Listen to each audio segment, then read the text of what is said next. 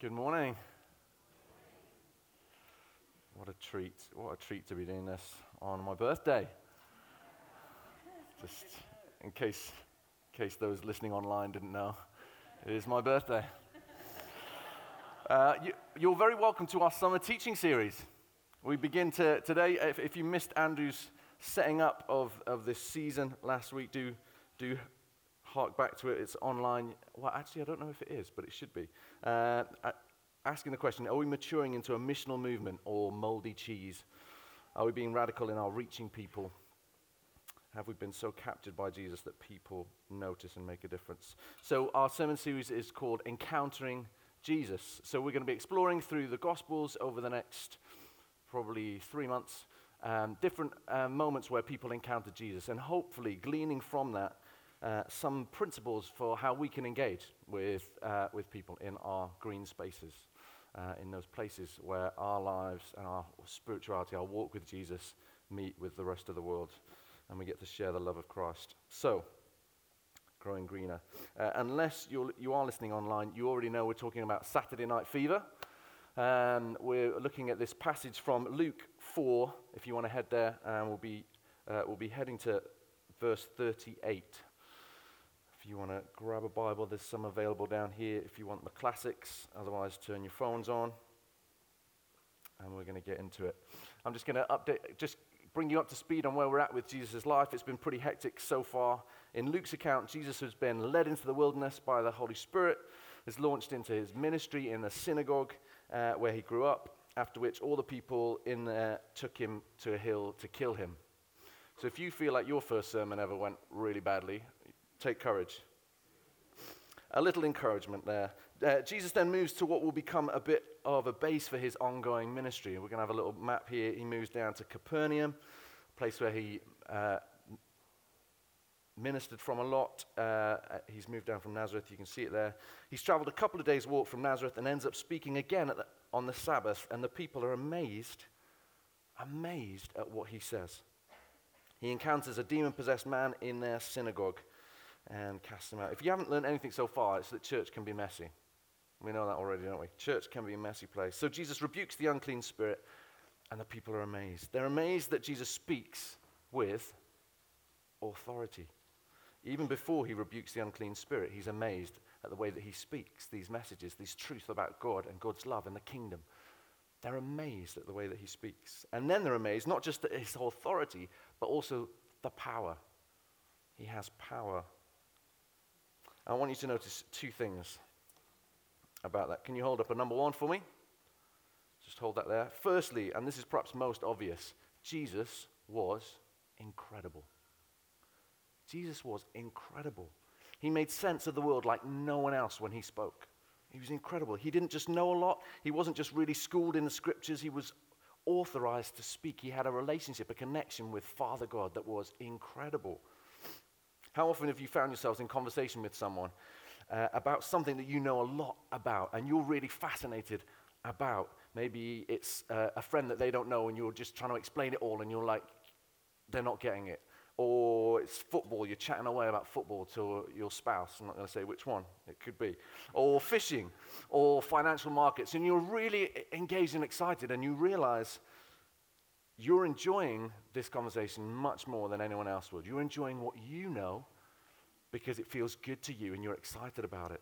Jesus never had a moment like that.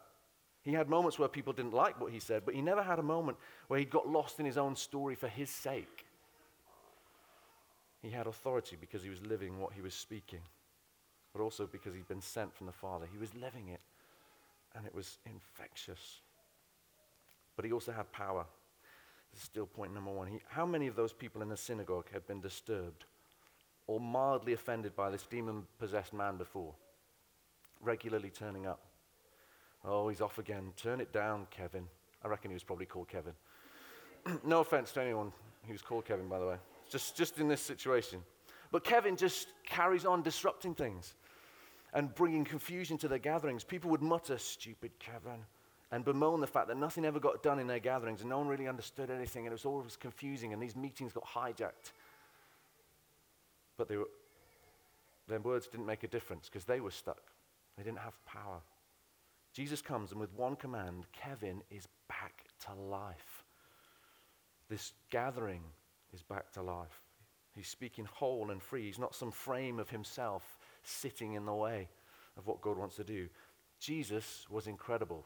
First thing that I want you to notice as we head into this passage. But secondly, and perhaps less obvious to us who aren't living in this first century Judean society, the religious leadership at that time were stuck. They were stuck. They were devoted, possibly at times desperate, but they were disconnected. We could too easily write them off as going, oh, they were just religious and into the...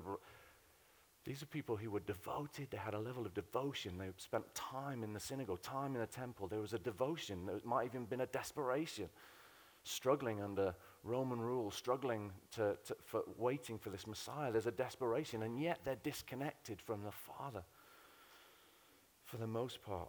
They were duty-bound and determined, but spiritually speaking, they were dead. People, it was pretty grim. It's pretty grim when the place that's supposed to be the hope, where God lives, where God breathes, where God's spoken of, where faith rises, was a place of disconnection and numbness. Jesus describes some of them as whitewashed tombs in Matthew 23. He called them out as being full of hypocrisy and wickedness. But obviously that's far from our gatherings in 21st century Western society. Or is it that obvious? I'm really stirred. I wonder if this is me. Is this me? Am I seeing the power that I really think this world around us needs? If I love the community around us, am I seeing myself walk in power? Are we seeing God moving in power in our gatherings, and more importantly, away from our gatherings, in our communities, in our front lines? So the people, those you and I might bump into week in, week out if we were living at that time, those people were actually just heavied by religion. They were used to looking for hope, looking for answers, and coming up against a religious regime that had lost hope and had lost love. As Tim was mentioning earlier, maybe they were short of breath. I wonder if we're short of breath this morning. So, at that time, I want us to just grab hold of this. Jesus was good news in a time of bad pews. That's what I want you to hold on to. He was good news at a time of bad pews. I thought of that one this morning. Oh, thank you, Lord. I really don't want us to be bad pews. So something has to shift. Let's look at this passage. It's going to be on the screen if you want to read along. Jesus left the synagogue and went to the home of Simon. Now, Simon's mother-in-law was suffering from a high fever, and they asked Jesus to help her. So he bent over her and rebuked the fever, and it left her. She got up at once and began to wait on them. We'll come back to the rest of that passage shortly. So, Kevin has gone home from his Sabbath dinner feeling more like himself than he has ever for a long time, much more present with his family. The others in the synagogue have also gone to their homes telling the people they bump into about a man from Nazareth who just rocked the place. And Jesus heads back to Peter's house. So, synagogue, then Sabbath lunch back at Simon's, anyone? Jesus has only just called the disciples. This is pretty new in their relationship. Anyway, they find themselves tackling what I think should have had the subheading Saturday night fever. Worried about this fever that was gripping them on the Sabbath. Everyone's back at Simon's and his mother is ill. They've seen him miracle fish out of the sea, and they figure maybe he could miracle a mother-in-law out of bed. Now, I have to be careful at this point because my mother-in-law is actually here, so I need to watch what I say. There'll be none of the usual jokes. But I am curious as to what's... Not that there's usually jokes. What are you talking about? We'll edit that bit out. I'm curious as to what's actually going on here. Have you ever arranged to have people over and not communicated well with your spouse? A few nudges. Who's coming over? Are you serious? Now remember, this isn't 21st century Britain we're talking about here. I alluded to it earlier. This is patriarchal society with women waiting on men in that tradition, and hospitality had a significant dynamic of honor about it. So you can imagine Peter's wife is freaking out that he's brought a whole bunch of his pals back from the synagogue when he knows full well that her mother isn't well. This is not a great situation. Talk about a clangor. And it's this Jesus character from Nazareth, so add that weight to it. What? So it's either Peter rolls up his sleeves or mother-in-law gets healed. There's some shame associated in that culture for her. We can't just laugh that away as, oh, that's a bit awkward, he heals her and she gets up straight away. There's a joy in serving. There's a joy, there's a desire to host and to be able to host Jesus. Well, that's exciting. You don't want to be held back from that. It's a very different society. Karis and I lived in Malawi for a year. Some of you will know that. And actually, there was a whole bunch of Malawians who thought Karis had bewitched me because of the amount of washing up I'd do or the clothes I'd be hanging out. They thought she'd put some spell on me, and it's true, she did. She did. And she does.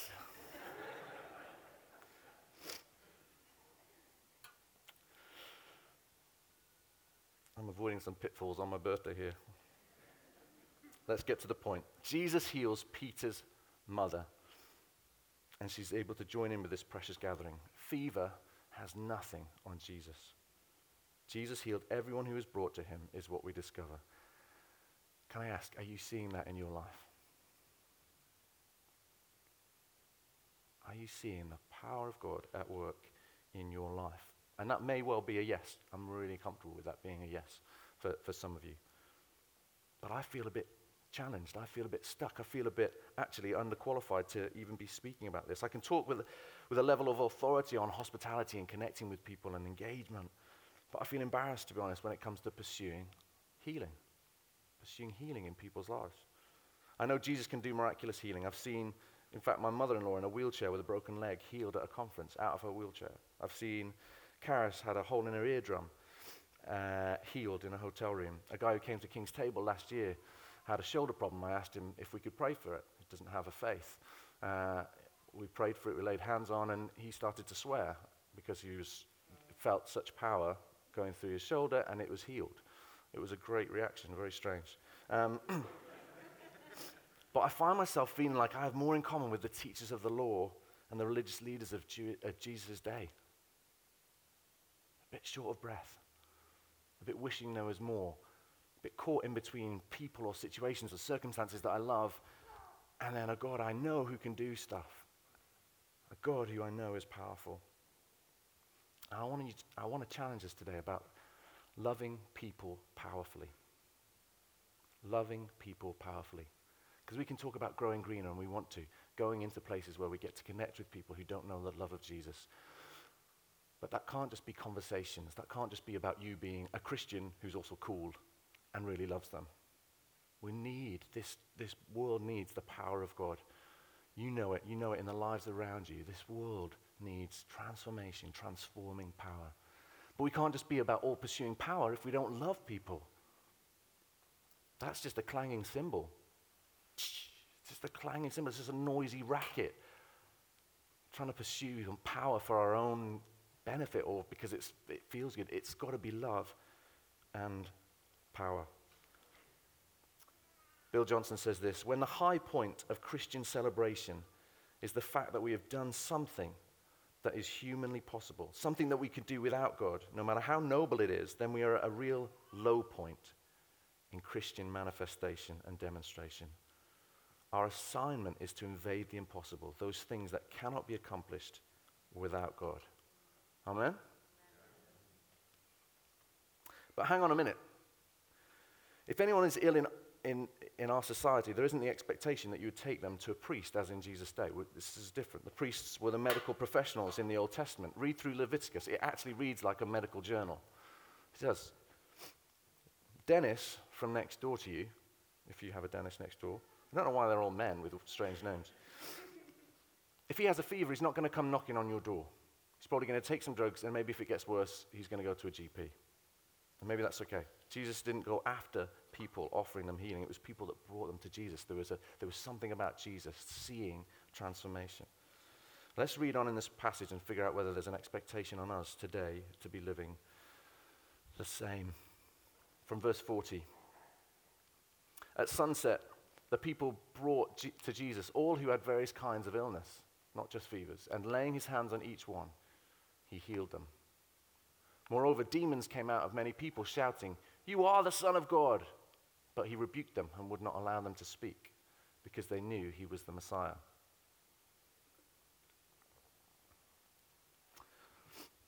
So, Jesus isn't here on a mission to make everyone Christians like we might think of it today. He doesn't want them to know he's the Messiah at this point, but he is willing that they would be healed.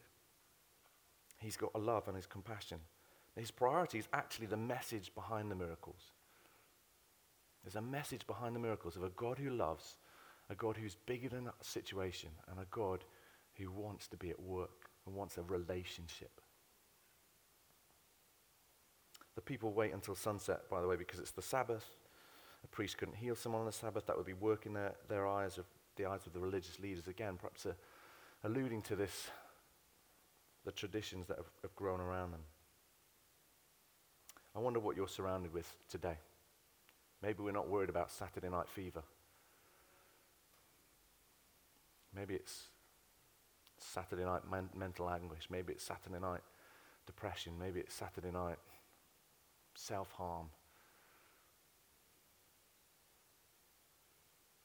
Where is the Holy Spirit stirring you? Where are you carrying the love and power of God to transform? Do you stand in a school environment, hearing another instance of a human being struggling to process deep pain that they're harming themselves? The UK has the highest self-harm rate of any country in Europe. Are you serious? This is in our day, in our town, in our homes. People are self-harming.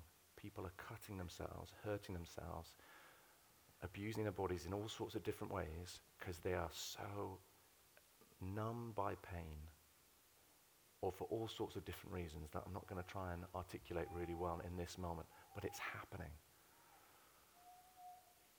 It's not Saturday night fever, but it's a big problem, and we need a God who is powerful. Oh wait, we have one.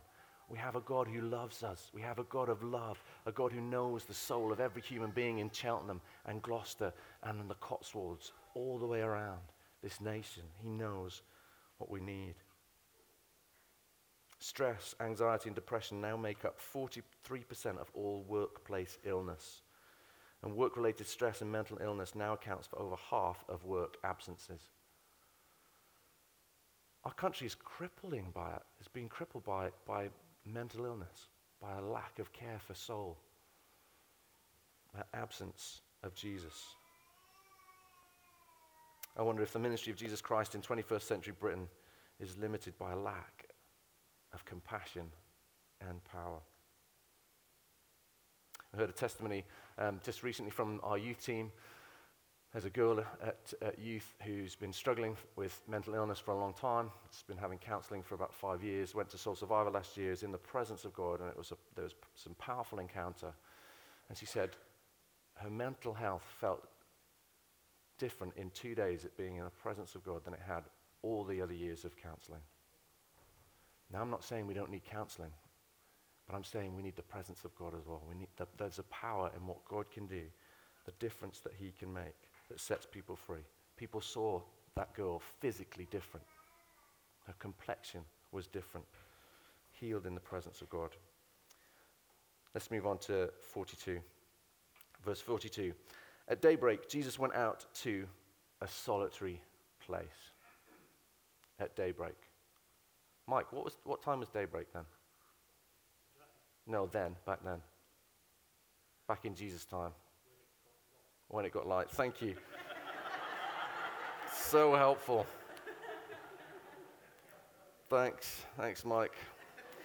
All right, let's read the passage a bit more. It was early. By the way, you can go. Mike takes tours out to Israel. They're worth going to. The people were looking for him, and when they came to where he was, they tried to keep him from leaving them. But he said, "I must proclaim the good news of the kingdom of God to the other towns also, because that is why I was sent." And he kept on preaching in the synagogues of Judea. So Jesus is on a mission. He wants to communicate about God the Father, about the kingdom of God breaking in. He's not just going to stay in one place. He's on a mission. He's got stuff that he knows he needs to do. And we've covered this lots in other sermons, other messages, but we can't miss this in this moment. How many of us want to walk in power, want to see the lives of people around us transformed and changed, but don't want to get up early? We might as well put our hands up. Thanks, Luke. Jesus said that anyone wanted to follow him had to take up their cross daily. Herein lies the key to perhaps why we aren't seeing the supernatural power of God as much in our community. It's not a God problem. He's powerful. He's good. He can do it. I don't know if we are filled with love enough and aware of how to work in God's power enough. I don't know if we are. It's not good enough just that we know God's power. The religious leaders back then knew what God had done. They had stories of how God was powerful, but they weren't walking in the power. And I don't think it's just about us waiting and hoping that God's at point going to move in power amongst us and then we can go out. We've got to learn to steward the power of God, and we don't have to figure it out in here so then we can go out there. The power is for out there. Not just, but we can't just have it stuck in here. So Jesus moves on to communicate more about the kingdom of God, speaking to the people as they gather about who God is, his love, and his movement to the lost. I wonder whether we need to be stirred more for the people, for the brokenness that I've mentioned. I wonder if that's what this morning is for you, just being reminded of, oh, hang on a minute. Why have I stopped being offended by this? Why is this happening in our town? Why is this happening in my family? Why is this happening in my body? Why is this holding me back from the kingdom pursuits that God wants me to be up to? So maybe God's going to put a holy fire in your heart this morning. That maybe you want to make a decision that you are going to be from that place of love, that you are going to feel really uncomfortable about what's not happening in your ministry, on your front lines. Because I feel it. And it's hard. I was up this morning at 3:30 praying vehemently for a move of God. Except it was praying that my daughter would go back to sleep. I was like, Jesus, please. We had a rough night, all night, daughter waking up, not settling, and disturbing us. Karis is heavily pregnant. She looks beautiful, I know, but she can be tired in the middle of the night. And I was tired, and we're both I'm like, God, come on, please, can you just help her to sleep? And straight away, she cries again. And so I bring that level of faith to my Sunday morning, and I meet someone who needs healing or needs the hand of God to move powerfully. I'm like, well, he didn't even keep my daughter asleep in the night. What can God do? I kind of want to say that sometimes we get caught up in praying for the miraculous of God in the stuff that actually is our agenda stuff. It's some of our agenda. It's the stuff that we want. It's so that we don't have to carry a cross. It's so that we have an easier life. I think maybe God's power is waiting for you out there in some broken, dark places. And maybe we need to get a broken heart. Maybe we need to ask God to stir us for more than a better night's sleep. It's a great passage in Isaiah 58 talking about all this Christian celebrations, all these gatherings, all this stuff that people were doing, trying to be right before God, and yet they weren't concerned for the broken around them. And then as people turn and get concerned, it's like, then your healing will quickly appear. Your righteousness will appear like the dawn. If we're going to pray and hope for miracles and push into God, it's got to be on his agenda. It's got to be for his kingdom, not for ours. There's so much that we could touch on. There's so much nuance around that. But I think what I want to leave us with is I want us to be people who love people powerfully. So if you know that you need to love people more, that there's darkness going on in people's lives and you haven't got a love enough, then I'd love for you to come forward for prayer. And if you know that you're in a place where you love so much and yet you're not seeing the work of God, you're not seeing the hand of God move, then I want you to come forward for prayer. I want us to be stirred. How can we grow in compassion? Just to highlight, if you haven't read this book, really recommend it. Miracle Work. Some really, really down-to-earth stuff. Down-to-earth, real practical advice. Jordan saying, he's speaking at New Wine Week 1. Really, really helpful on how to increase in awareness of the power of God and ministering in the power of God. Read it if you're feeling stirred. Maybe you want to reread some stats about the brokenness of our world, but here's what we need to do. We need to get up early with God. Find that space. If Jesus needed it, we need it. So 1, be with God. 2, ask God. 3, obey God. Be with God, ask God, and obey God when it comes to saying, God, I want more. I want more. I want to see the transforming power of God as we move around our neighborhoods, as we connect more over summer with people who are in broken places and see your lives and hearts transformed. Amen? Would you stand if you're able to? So we're going to pray in a moment. I hope you're feeling stirred. Don't just go out and hang out with people this summer like the leaders at the synagogue. Take a mountain-moving, eye-opening, demon-curing Jesus of love with you. That's my encouragement. So should we pray?